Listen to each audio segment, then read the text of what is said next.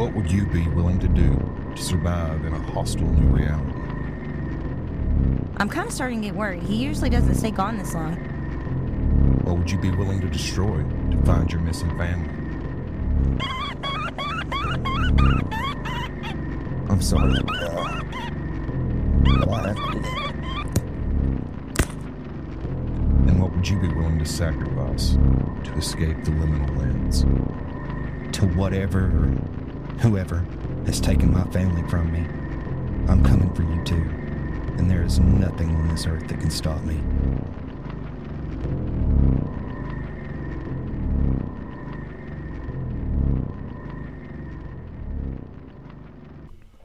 Hey, real quickly before the remaster of this episode begins, I just wanted to thank my patrons.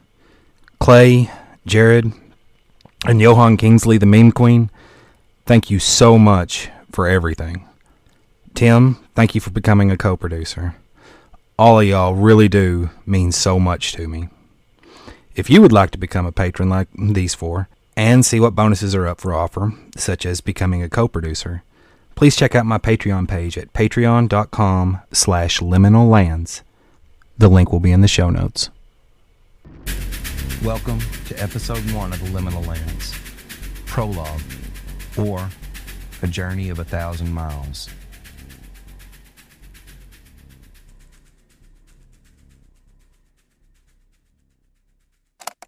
I honestly don't know why I'm recording this. I've never kept a journal or anything like that before, not even when I went through one of those really awkward, moody teenager phases.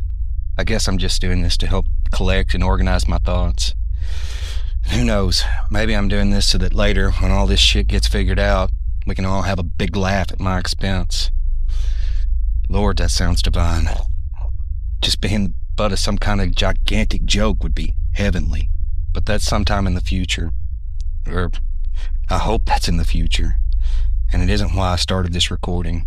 I think I mostly started this because I've finally come to a decision. But to set up for that decision, I actually need to go back a couple of days, explain some things. If this was some sort of TV show, now would be when the screen goes all wavy, some bells start chiming, and the flashback begins. So imagine that if it makes you feel better. But a couple of days ago, well, I use a couple. That's not really the right word, even the way I normally use it, because time just doesn't seem to be the same right now. But let's just go with a while back, or a handful, whatever. A handful sounds right. Oh, Lord, I'm stalling.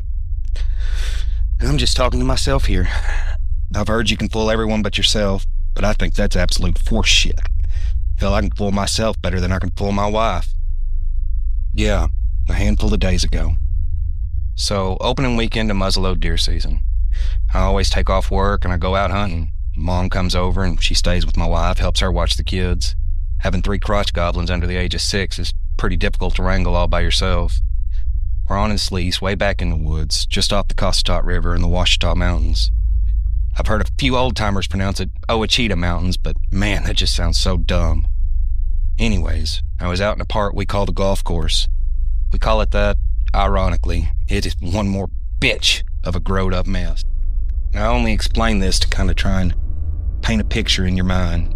Even for Arkansas, this place is way out there. When you're out there, civilization is like a daydream. Sometimes the closest people to you are on a plane passing overhead. I mean, that's where all the big bucks are anyways. You know, I'm stalling again. Alright, picture's painted. And that's a really long way of saying I'm out there with no cell phone reception. It's actually one of the charms. So it's Sunday and I'm out there. I'm up in my tree stand on a stand we call the hunting hole. And that's a name whose meaning is lost to time. Get there a bit before sunrise, I climb up into my stand. Sun comes up, and I guess that's really where I make my first mistake. I fell asleep. And if there is a hunter on earth who doesn't admit to falling asleep on the stand, that man is a liar. Hell, some of the best sleep I've ever gotten is whenever I'm supposed to be out there hunting. But not this time. No, this time I had nightmares. And I don't really remember them exactly. Sometimes I wonder now if I could remember them, if they might explain some of this crazy shit. All I really remember is a vague sense of dread, trying to run from some dark shapes, some unknown horror all around me. You know how it is. And I don't know if that's what woke me up or if it was something else. Whatever it was, I jumped awake. I shot up out of my seat. And I think you can kind of see where it's going from here. I fell.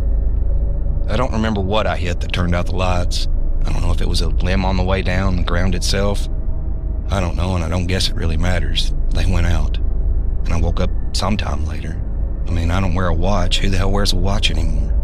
I tried checking my phone, but as you can imagine, it didn't take to the fall any better than I did. The screen was shattered and the damn thing was damn near broken in half. I looked up at the sun. I thought maybe I could at least try and get an idea of how long I'd been knocked out. I read somewhere that being knocked out for a long period of time is actually really, really bad for you. I guess it's just another way some action movies are just not realistic. I mean, I can't exactly tell you the time down to the second by glancing at the sun, but it should have at least given me an idea. And it didn't look like I'd been out for very long. I have reason to believe now that trying to use the sun would have been just as useless as anything else. Either the sun's moving differently now, or time is more mutable than it used to be. Something. So there's really no telling how long I was actually out. Man, I am really dragging this out. Partly it's because I don't like to think about it, I guess. Partly because I really don't know what to think about at all. Hell, at this point, I'm not even sure I know how to think about it. The only way I even know how to try and describe this to you is by using a movie example.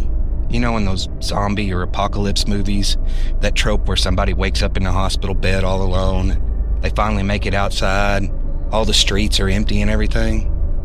Yeah, it was kind of like that, only different because I don't live in a city.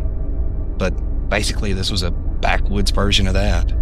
I woke up, blood all over my head wounds bleed like a bitch, and I started trying to go home. Four-wheeler wouldn't start. Truck wouldn't start. I started the walk back to town. No vehicle, no phone. What else are you gonna do? When the first couple of houses I got to were empty, I just assumed I was having the world's unluckiest day at that point. By the 9th or the 10th empty house, even someone as slow-witted as me starts to figure out something's going on. It was about that time I decided to borrow a vehicle. I tried, I think, an old Jeep Cherokee to start. It didn't start. I think the last one I tried was a newer model Lexus. That was probably vehicle number 30 that I tried. I can't even begin to tell you how many houses I checked, how many different driveways I walked down. It might have been the 30th vehicle, but I could only try vehicles with keys in them. Or ones where the keys were easy to find, hanging on a hook by the door or in a fruit bowl or something. And yeah, by this time, you bet your ass I was breaking into houses. I was already going to borrow a vehicle, so some light breaking and entering really wasn't going to make much of a difference at that point. And if I'm going to be honest, and I don't really see a reason to not be at this point, I was already panicking. There's only so many empty houses you can go into, so many miles of highway you can walk down without seeing another soul, before reason starts to take a back seat and that primal part of your brain starts taking over. Every time I opened a door to somebody's house or slid into the driver's seat of somebody's vehicle, I was almost praying to hear somebody shout at me, "What the fuck do you think you're doing?" I mean, even if I had to explain myself, I at least wouldn't be alone anymore. At that point, I would have taken the sound of somebody pumping a shotgun. Normally, that's one of the scariest, most pants-shittingest sound you'll ever hear.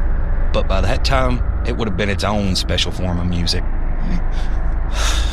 At this point, if I was telling this story to my wife, it's probably when she would politely tell me that I was being a bit long-winded. I'll try and prattle a little less, get a bit more concise. So I walked at least 50 miles by the time I got home, and that was just on the highway. It doesn't count all the driveways I went down, how long it took me to walk out of the woods. You know, I read somewhere that a league used to be how far a person could walk in an hour, and that's generally considered to be about 3.5 miles. If I do some rough math, that puts it at about 15 hours to go 50 miles. And you add in all the time I was breaking into people's houses or screwed around trying to get a vehicle to start, that's got to be at least 20 hours. Nevertheless, the sun was only just starting to go down by the time I got home. You can kind of see why I don't really trust time anymore.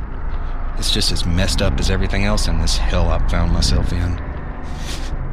And, of course, my kids, my wife, Mom, they're gone too, just like everybody else. I came so close to losing it right then.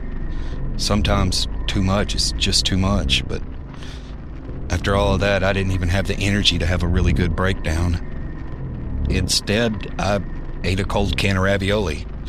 Had to eat it cold because, along with everything else, electricity seems to have up and vanished. I'm not really surprised. If there's no people, why would I expect any electricity? So I ate and I fell down exhausted. And that pretty much brings us up to date to where we are now. And the decision I was talking about earlier. So I woke up, found this old mini-tape voice recorder somebody got me for Christmas a few years ago, shoved some batteries in and started talking.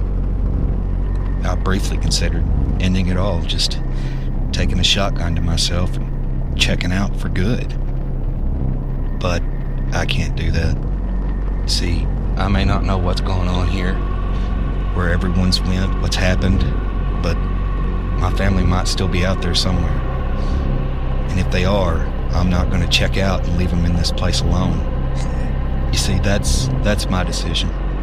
To live and to get my family back. It's still dark out. I really don't know how long it's going to stay that way. But I'm leaving as soon as I gather a few things.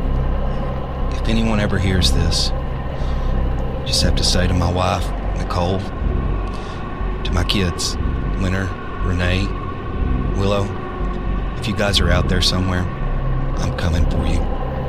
And to whatever or whoever has taken my family from me, I'm coming for you too. And there is nothing on this earth that can stop me.